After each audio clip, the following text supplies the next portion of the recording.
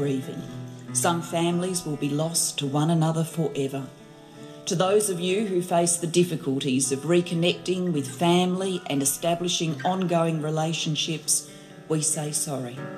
We offer this apology in the hope that it will assist your healing and in order to shine a light on a dark period of our nation's history. To those who have fought for the truth to be heard, we hear you now.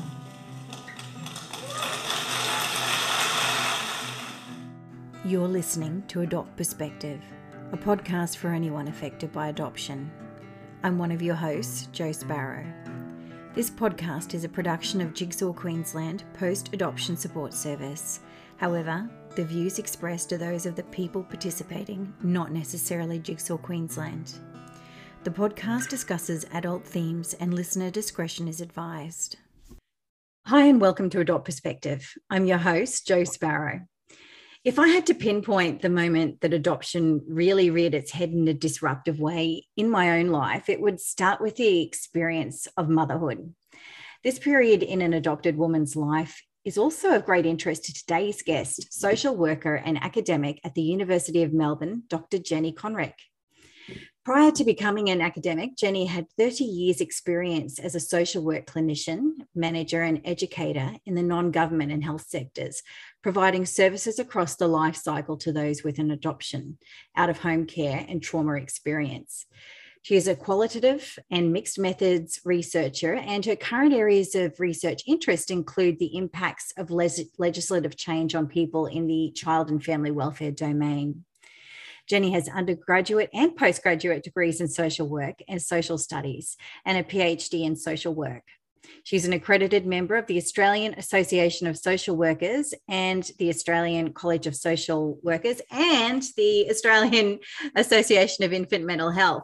Welcome to Adopt Perspective, Jenny. How accomplished are you? Oh dear. Thanks, Jo. It's a real pleasure to be here. We're lucky to have you. Jenny, how did you become interested in studying the mothering experience of adopted women? Well, across my career, I've worked in various contexts within the child and family welfare field.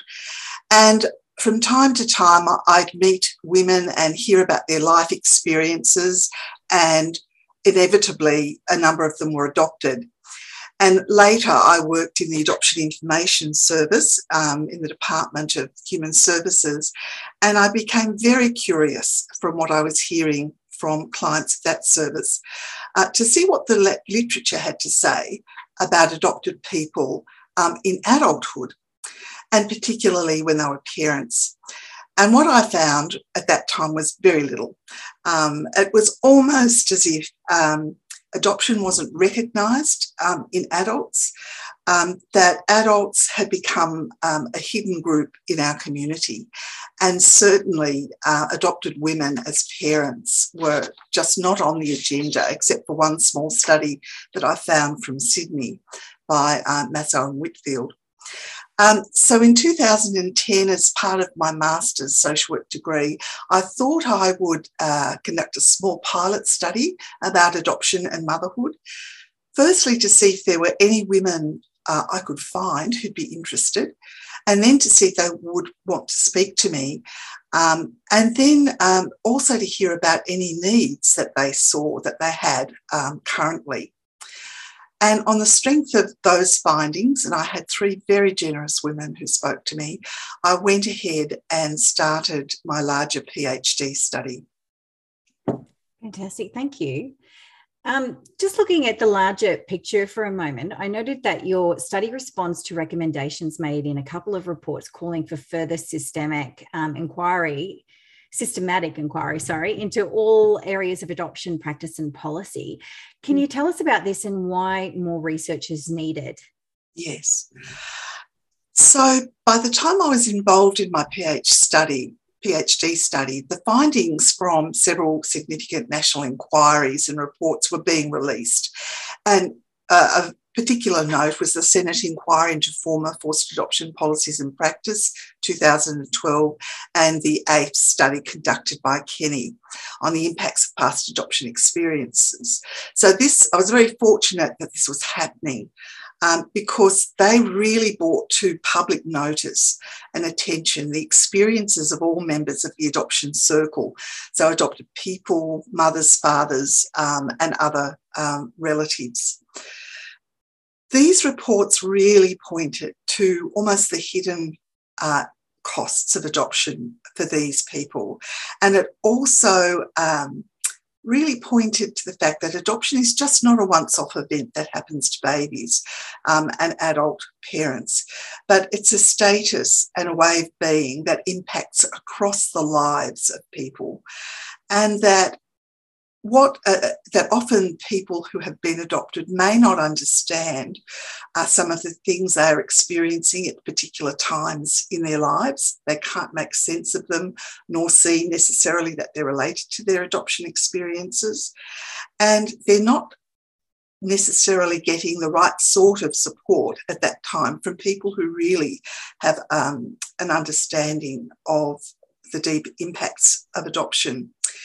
And I think, I think that all of those impacts are still needing a lot of research, particularly with adults and ageing adults.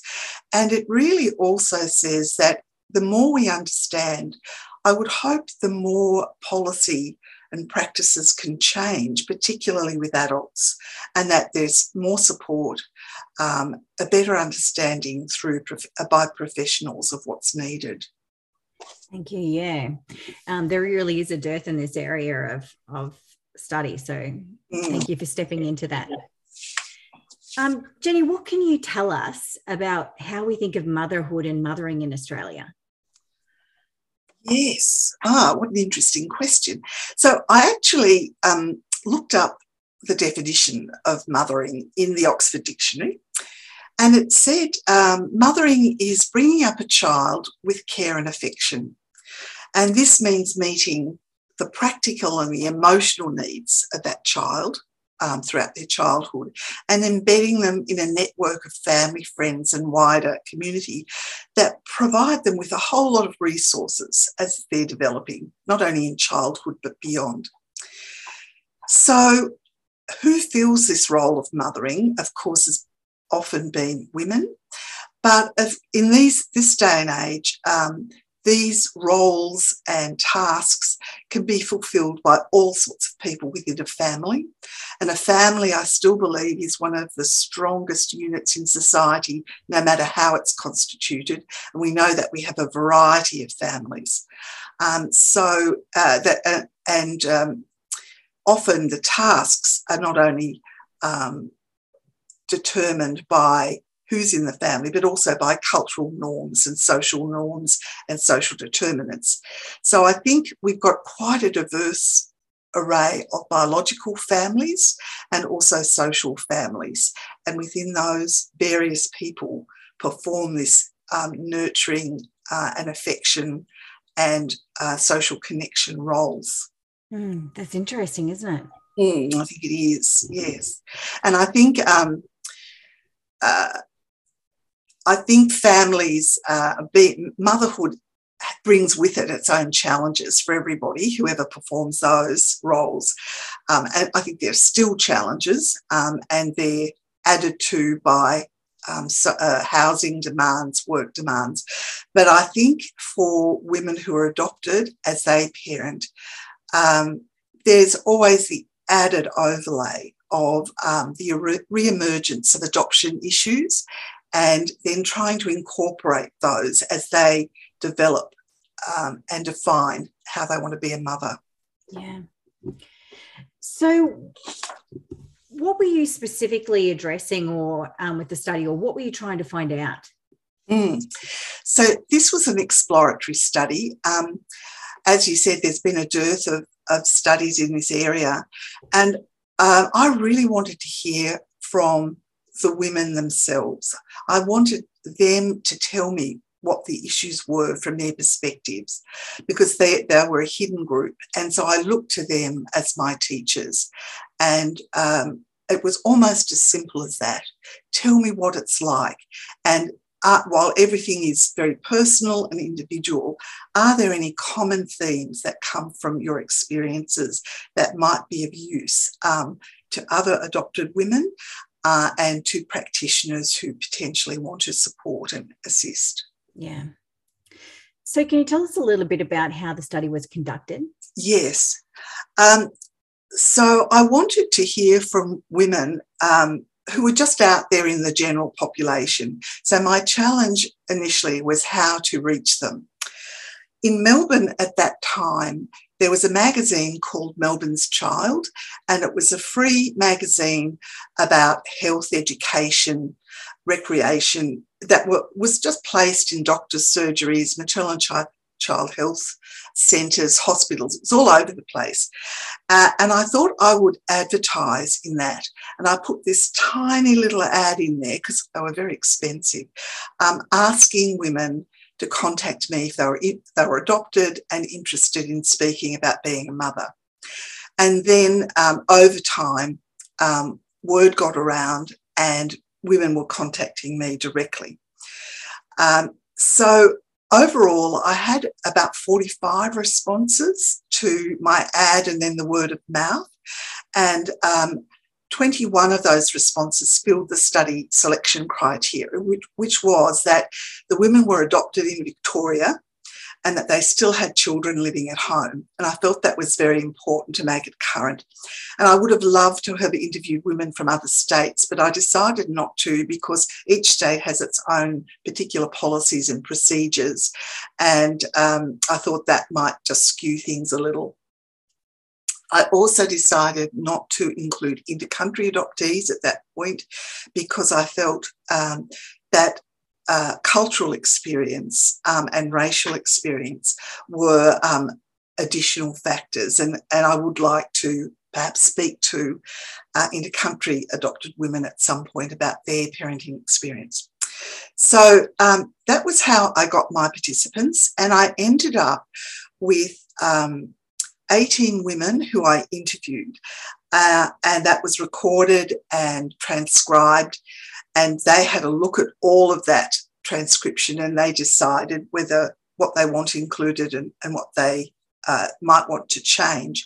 And then there were 5 additional women who I didn't interview, and they formed a focus group.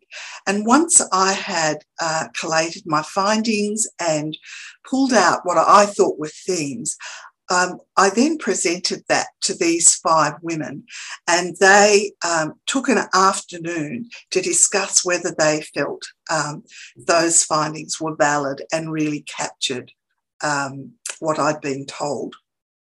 Yeah, that's really interesting how you, you could get so expansive. You can get excited about research, can't you? You can think, oh, we'll get all these different people, but you really do have to hone it down, and then, it might spark future research into other areas that you couldn't cover. Exactly. Yeah. So what did you uncover about how the research participants felt and thought about being a parent? Okay.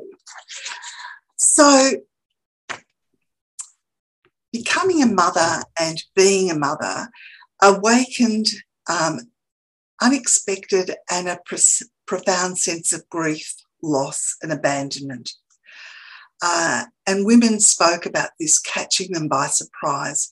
And often this occurred after the birth of their first child, sometimes after the birth of a second child.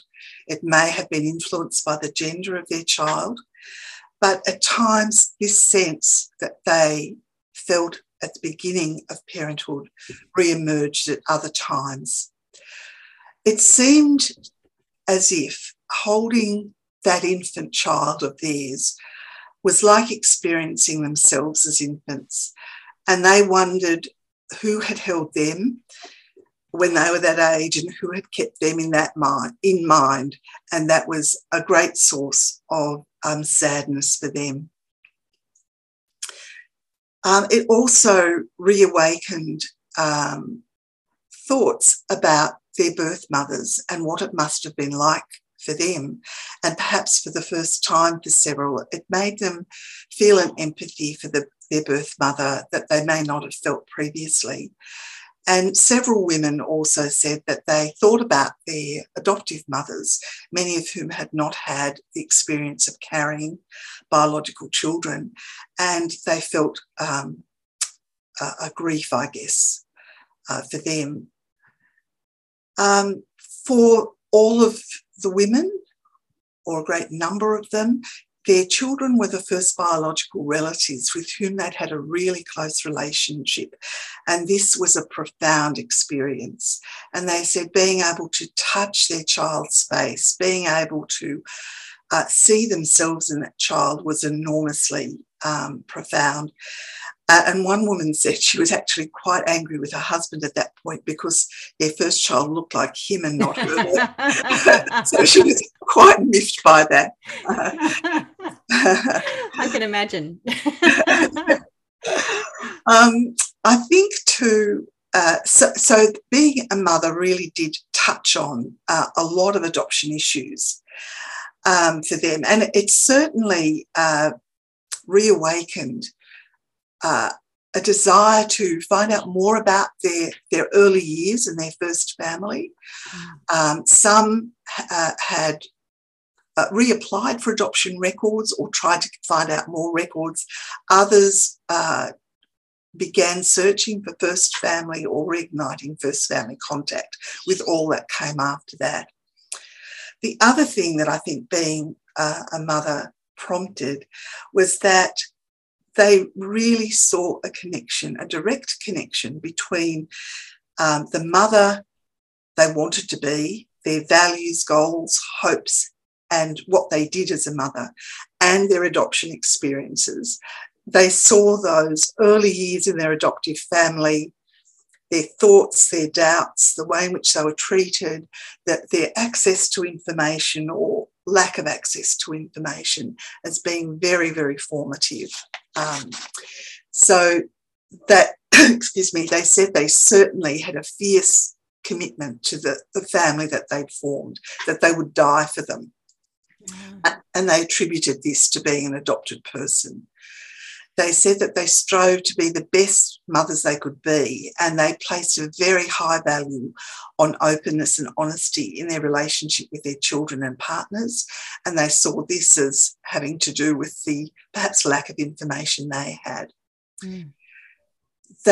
Part of being the best mother they could was their desire to avoid visiting any negatives from their childhood experiences to their children.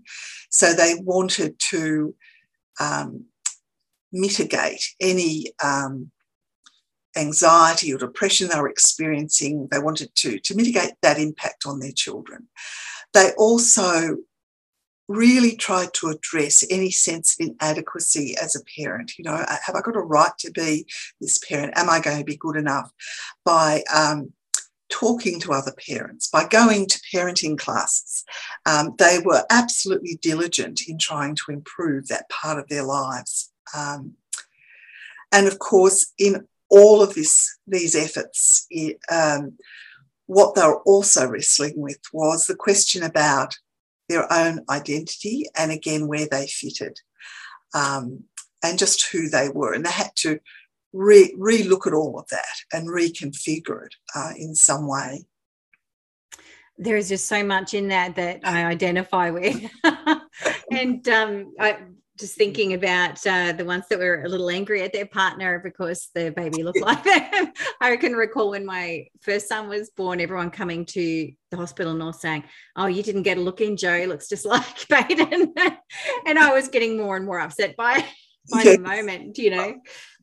But, yes, and I think for some, because they were also commenting about family comments and how that was quite strange in some ways, because those sorts of comments couldn't be made about them in their adoptive families. And in fact, some of them had heard other comments, if there were biological children in the adoptive family, that those children look like other relatives, and that then made them feel different and separate.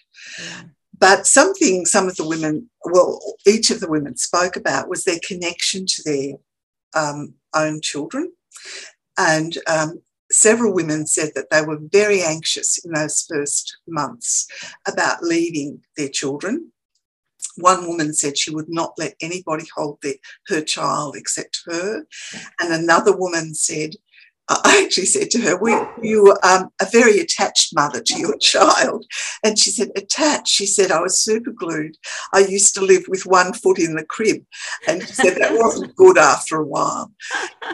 So there was that experience. And then at the other end, there was another woman who said she had 2 sons, and she said she daren't let herself become too bonded to them within that first 2 years, because there was always that fear that there'd be a separation. Yeah. And it was only after their 2nd birthday that she was able to relax. Yeah. So that was also very profound.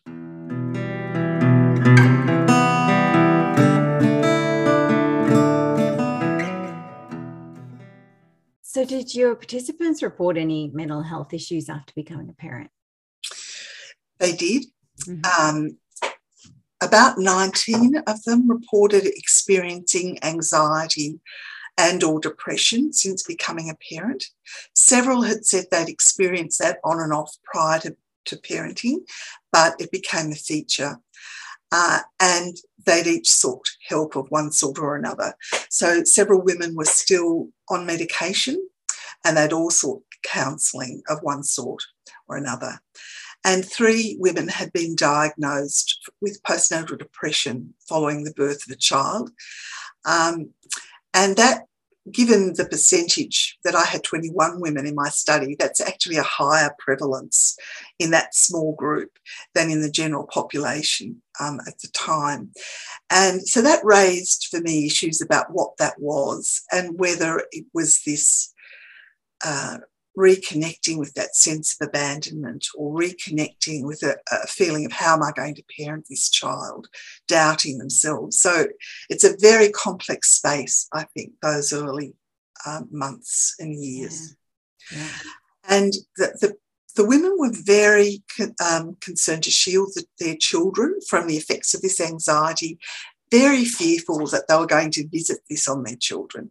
And one woman in my master's study actually said she was really concerned that her teenage child was starting to exhibit anxiety symptoms, and she was feeling so guilty and worried that she was the cause of this. Yeah. So there was an overlay of guilt and concern and vigilance about what they might give to their children, I guess. Yeah.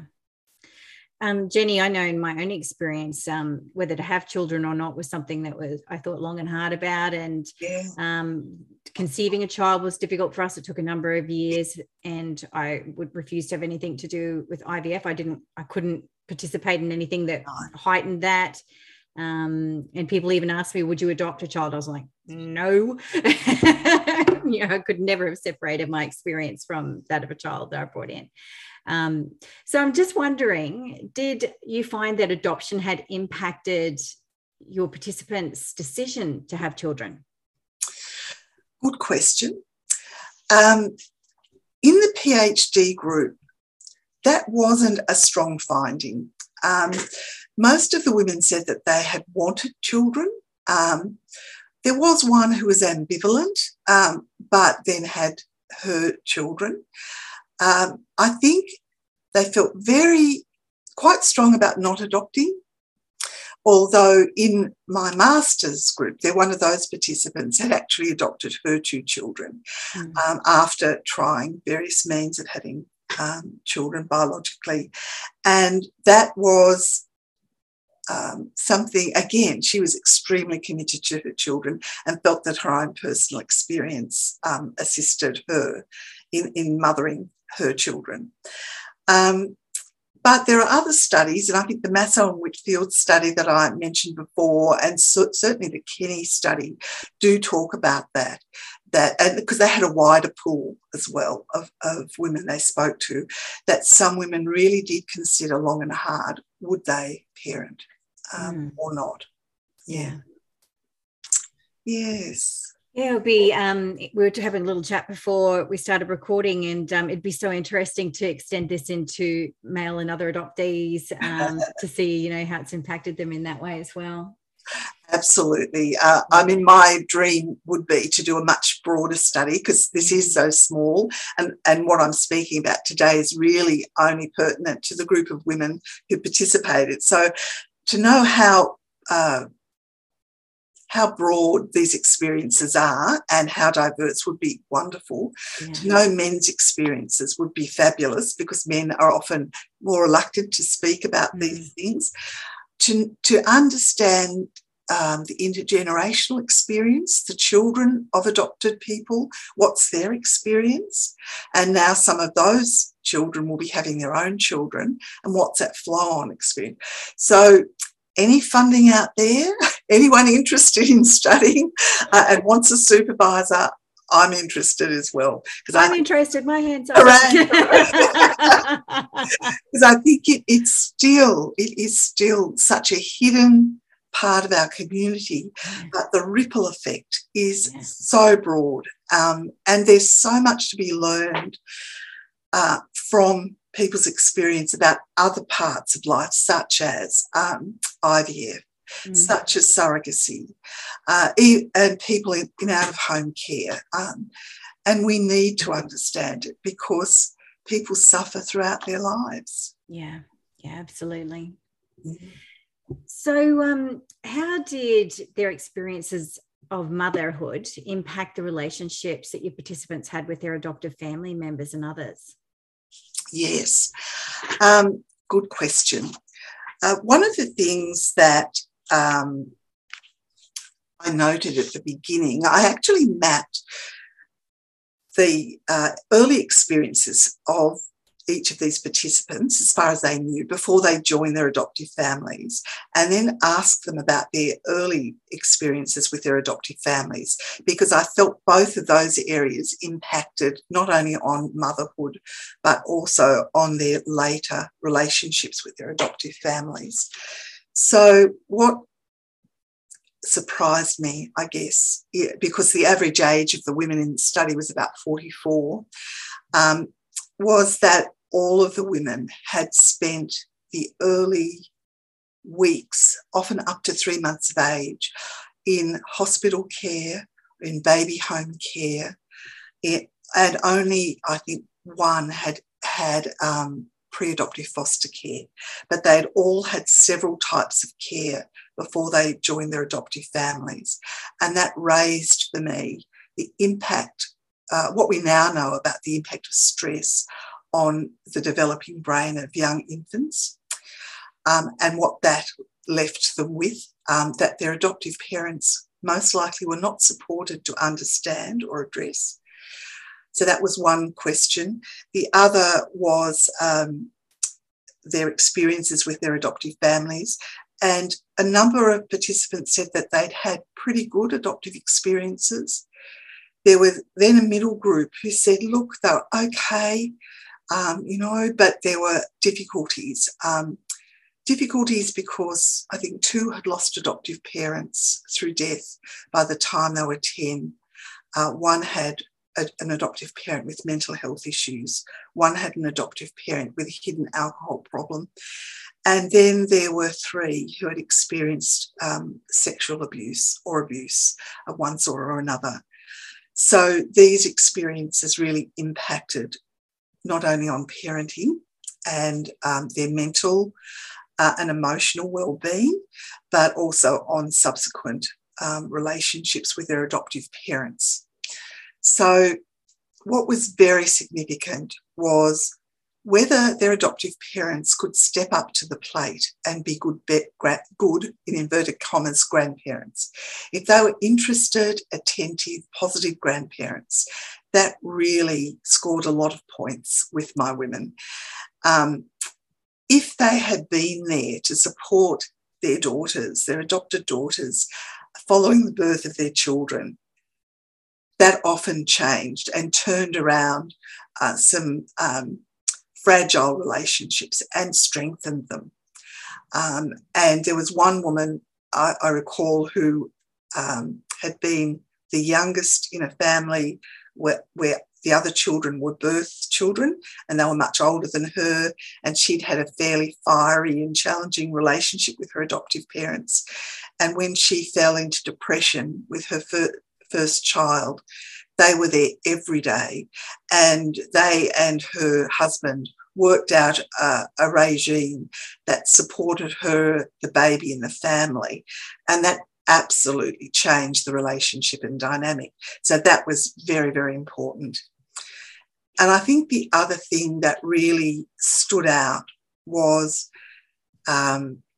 adoptive parents' responses. When the women in the study started searching again and making contact with birth family members, and if the adoptive parents were open and able to manage that, the relationship had a more positive tone. But if they didn't, then there was a part that the women cut off from them. Another factor also was that their adoptive parents were ageing, and so a number of the women were sandwiched between caring still for their own children of varying ages and also caring for their adoptive parents.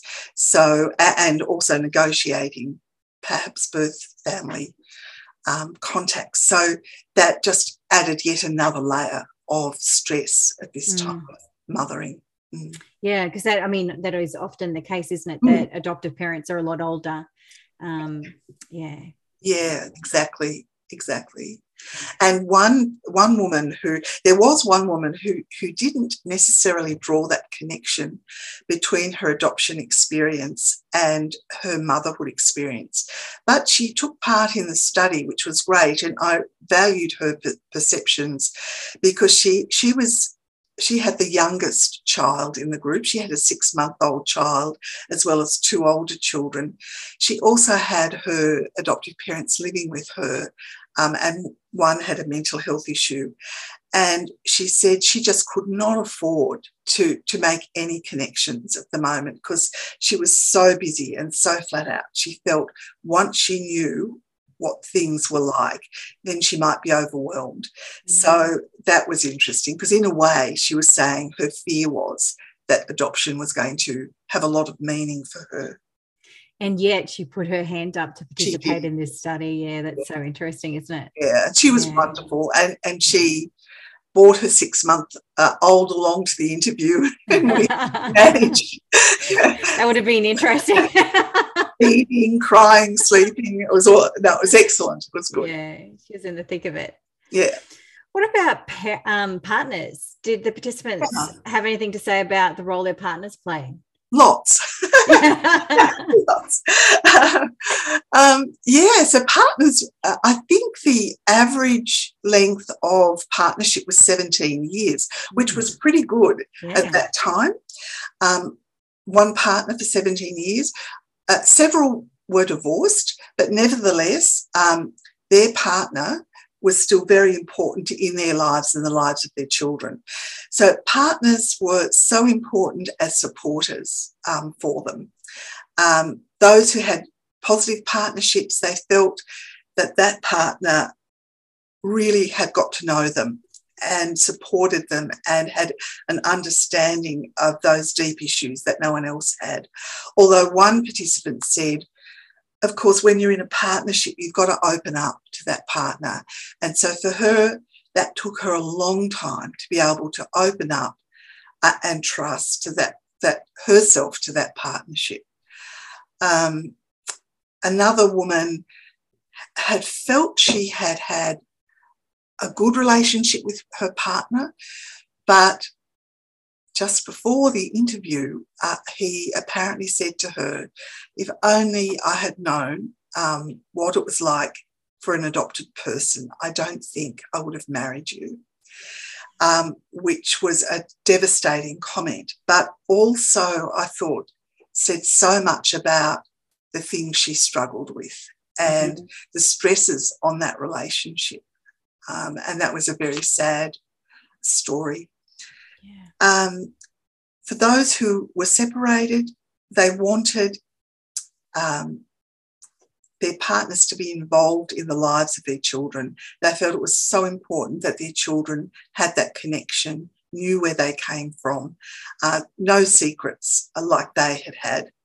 And everybody put a lot of value on their partners as good fathers. They had to be good fathers. And that was fascinating. Yeah, that's incredible.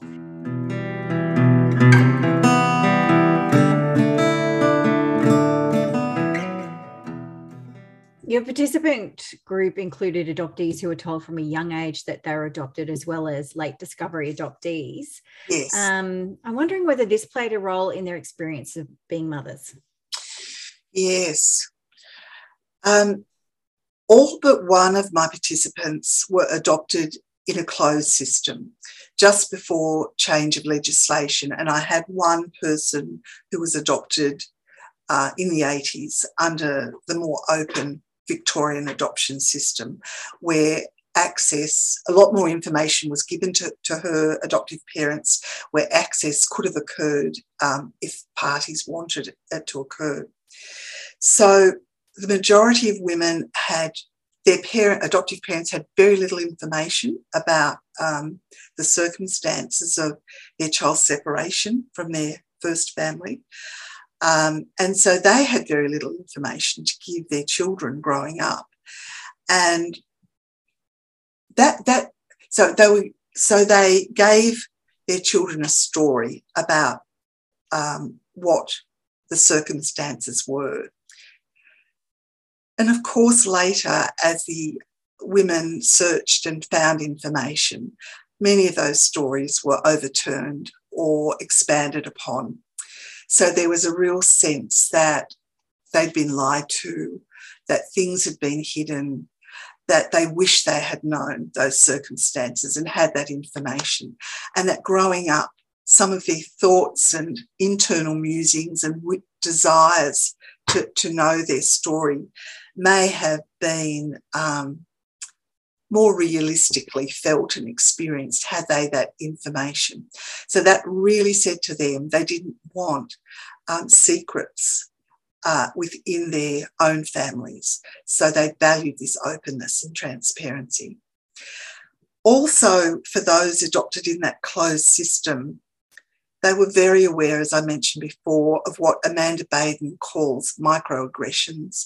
They were very aware of comments from extended family members or people in the community, often not meant to hurt, but comments about whose eyes someone might have or whose hair they've got and what deceased family member they might resemble. And they were very aware that that was not them, that comparison couldn't be made. And those little aggressions really impact their sense of identity and sense of belonging, sense of difference. And that, of course, then was something that they wanted to redress as parents within their own family. There were two people, three really, who found out later in life. One woman was in primary school, I think, so that was a shock to her. She spoke about that shock, more than a shock, but she was still a child, and it did have an impact on, and she as a child and unsupported, of course, had to make sense of that. There was another who was told much later in life as a young adult. In fact, there may have been two as young adults. That was pretty devastating. And they looked to friends to try and make sense of that. And they had to, again, felt that they couldn't understand why their parents may not have told them. They did, but they didn't. And they wondered about being lied to. And then there was another woman who found out much later after the birth of her child, and I think it was at the death of one of her adoptive parents. And that really, she said, that actually turned things on her head, on their head, really. She had to really go back and make a whole lot of sense of what had happened. And she then outreached immediately to try and understand and make her roots and make contact with family, and sadly, all along the way, she missed people. Her birth mother had died a few years after their separation. That particular woman had also made contact with a birth uncle in another country, and she travelled to meet him, but he died 2 weeks before she was to travel. And there were just these little misses all along the way. So that then really added, I think, to how she was wanting to reform her understanding of being a parent to her her teenage child at the time. Yeah, that's heartbreaking. Mm. For those who knew from a young age they were adopted, were the stories they were told about how they came to be adopted a significant aspect of the study, and if it was, in what way? Yes, I think the stories were often about being special. And one woman said that was a great comfort as a child. She thought she really was very special, whereas others felt they didn't want to be special. They wanted just to be part of it all. One or two who had abusive upbringings were more or less told that they hadn't come from good people, and that was not, of course, a good thing for them. It impacted their whole sense of who they were.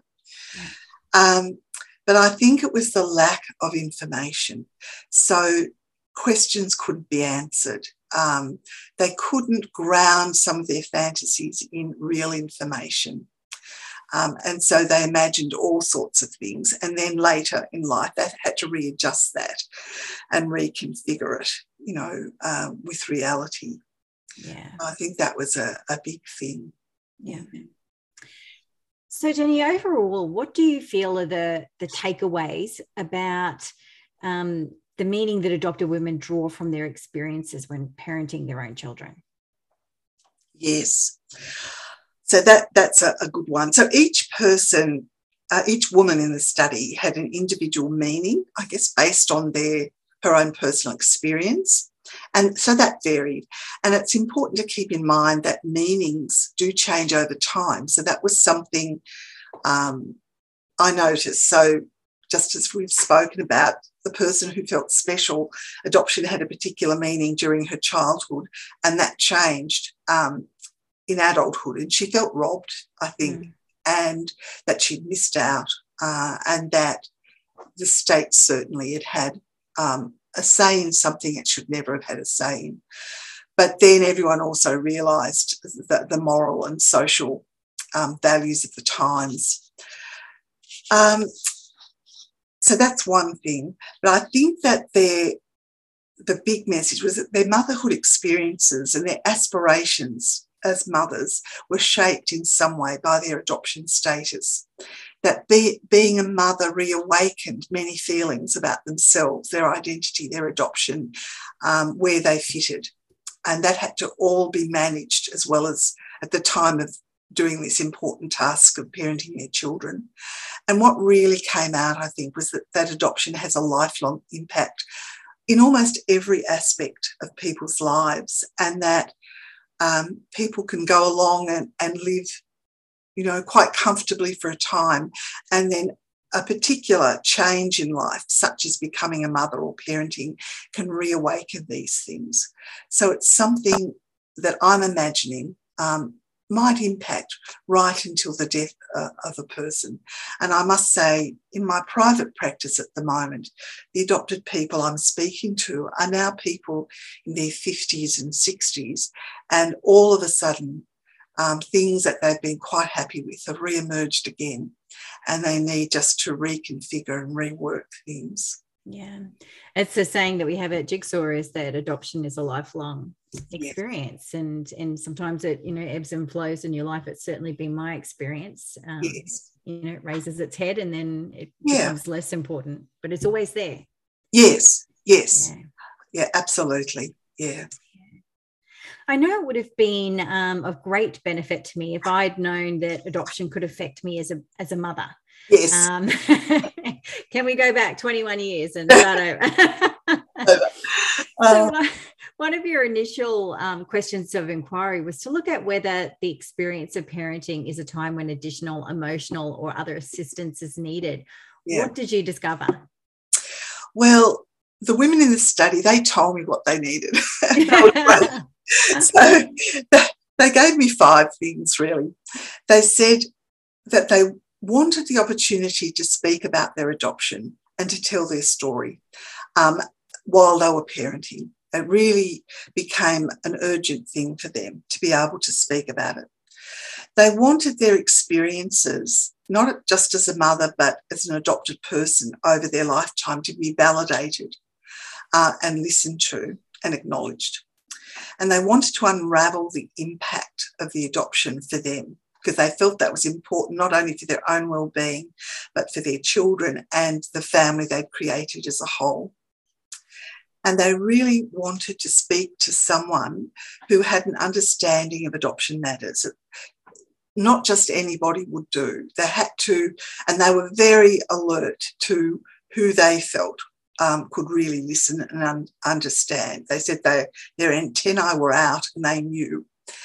And they also said that what they would have loved was for there to be information during the antenatal period about how adoption might impact. A little leaflet in that book of information that you get during that period. And I think too, postnatally, for maternal and child health nurses or obstetricians, gynaes in follow-up appointments, to have that information if people need it. But they also, I think services, doctors, clinicians, anybody, they have to know if people are adopted. So they need to ask that question. Yeah. And often that question isn't asked. People then have the choice about whether they disclose that or not. But to even ask a woman before or after the birth of children might be a great help. And there might be all sorts of things that they want to speak about. So I think there needs to be additionally more information for practitioners about what it means to have an adoption experience, no matter where you are. And services need to be adequately funded to provide support at various points of time. So not just 8 to 10 sessions, but because some of these issues are so profound, they take time to unravel. And often adopted people can find it hard to trust, and they need to know, from what the women I've spoken to have told me and from my experience in my counselling, they need to know that they are safe in that counselling relationship, and that can take time. So there needs to be that support, I think, and funding. Yeah. And I guess also what these women in my study pointed to was there needs to be more research. We need to hear a lot more from people who have an adoption experience about what it's like. We can't just assume that it's like this or like that. We need to hear from people who know. Yeah, absolutely. I mean, it would have saved me a lot of heartbreak. I can look back in hindsight now and see some things I did and the way things unfolded for me, that if there'd been a resource or someone I could talk to have those things brought to my attention at the time, it would have saved me, a lot of regret now. And also support for partners, perhaps, who might be quite baffled by what their partners are going through and who may not know how to support them. Absolutely. Yeah. So that's very important, I think. Intercountry Adoptee Voices, we spoke to Lynelle Long last year, I think, and last season, and they've just put out some fantastic video resources for professionals in education and in the medical and mental health fields. And it's a series of interviews and asking questions and those adoptees sharing their experience, with the idea that it can start to get that information disseminated out there. And while it's all Intercountry Adoptee Voices, a lot of the things that they've experienced can be across the broader general adoptee experience. So absolutely. And a couple of years ago, when I lived in a regional area, in Australia, I met two young adopted people, and they were locally adopted. And so we have very few of those young people these days. I think about 200 across Australia a year. But what really struck me, each of them had an open adoption and they knew birth family members. Nevertheless, they had never met another adopted person. They still had many of the queries and concerns that my older adopted people that I know have, and they had no one to speak to. They might speak to a parent, but they had nowhere else. And I thought, look, we still have people coming through the system, if you like, who need that additional support. Absolutely. Yeah. I mean, I grew up in regional Queensland for a large part of my life. And while I had 3 adopted cousins and eventually a niece and a nephew who were adopted, we didn't discuss it in family. No. I felt like it wasn't something we could discuss. And so I didn't know any adopted people until I started going to Jigsaw support groups. And, I was well into adulthood when that happened. Yeah. And that makes me think of something else that the women in my studies spoke about, and that was the openness. When we were speaking about the messages that they received growing up, sometimes there was a lack of openness about discussion. There wasn't that deep freedom to ask anything and not feel guilty or concerned about their adoptive parents' reaction. And Hal Grotevand, who's a researcher in America, he's been conducting the Minnesota longitudinal adoption study. So I think his participants are now in their 30s or 40s perhaps. And he speaks about the need for that openness and how that can be so important and supportive for young adopted people as they're growing. Oh, yeah, absolutely. Jenny, there's just so many important points that we raised today, and I'll have to have a look at how long this has gone for, and I might end up making it into 2 episodes because I'm not going to lose 1 minute of it. Do you have any plans to take this research further? Jo, I would love to broaden this study to a national one. As I mentioned, I would really like to see whether the themes that have come out from this wonderful small group of women who were so generous with their time is applicable to a wider group of people. I would love to hear from men, as I said, about their fatherhood experiences, from children of adoptees, about being children of adopted people, but also if they're now parents, what is the ripple effect for them? I really think we need to understand more about the reunion process, because that's not something we've touched a lot on here. But reunion, as it unfolds over the years, is a very tricky and challenging thing. And that's what also impacted the women in my studies' experiences as they parented. It could be a joyous thing. It could be a very difficult and challenging and sad thing that prompted again feelings of abandonment. So I think that's really good. And it's so important to follow through with the recommendations from the AIFS report, that we need to do more Australian research. But to do that, we need funding. So we need government or philanthropics or wherever to be able to say, yes, this is important and let's do this. Yeah. And I would love to engage young researchers in this process, because we need people moving forward as well. Yeah. Listen up, anyone who's thinking of doing their PhD. Absolutely, give me a call. And, Jigsaw, in any way we can assist with that happening, I would be so excited to see those things go forward. So if there's any way we can help, we would love to be involved. I personally would love to be involved. love to be involved with you, Jo. Look, thank you so much for your time this morning. I know you're very busy, particularly at this time of year.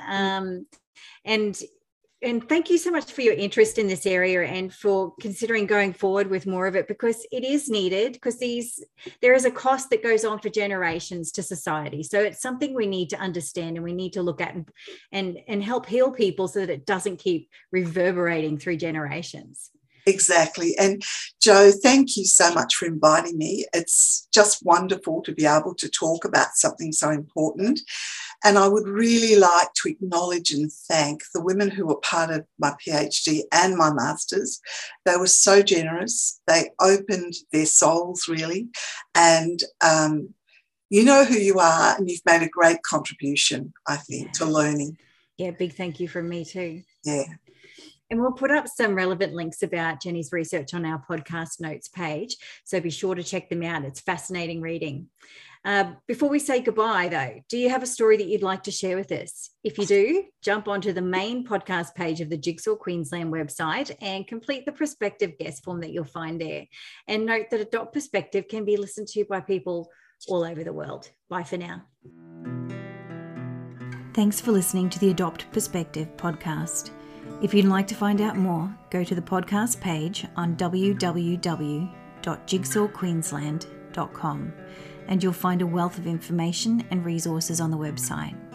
If you reside in Queensland, you can reach Jigsaw Queensland's Forced Adoption Support Service on toll-free 1800 210313, or you can call Jigsaw on 07 33 58 6666. If you live in another state of Australia, you can still call the Forced Adoption Support Service number, and your call will be answered by the Forced Adoption Support Service in the state that you're calling from. In every other state, Relationships Australia operates this service. A big thank you to Matt Sparrow for composing and recording our original theme music. Until next time, I'm Jo Sparrow saying farewell from Adopt Perspective, a podcast for anyone affected by adoption.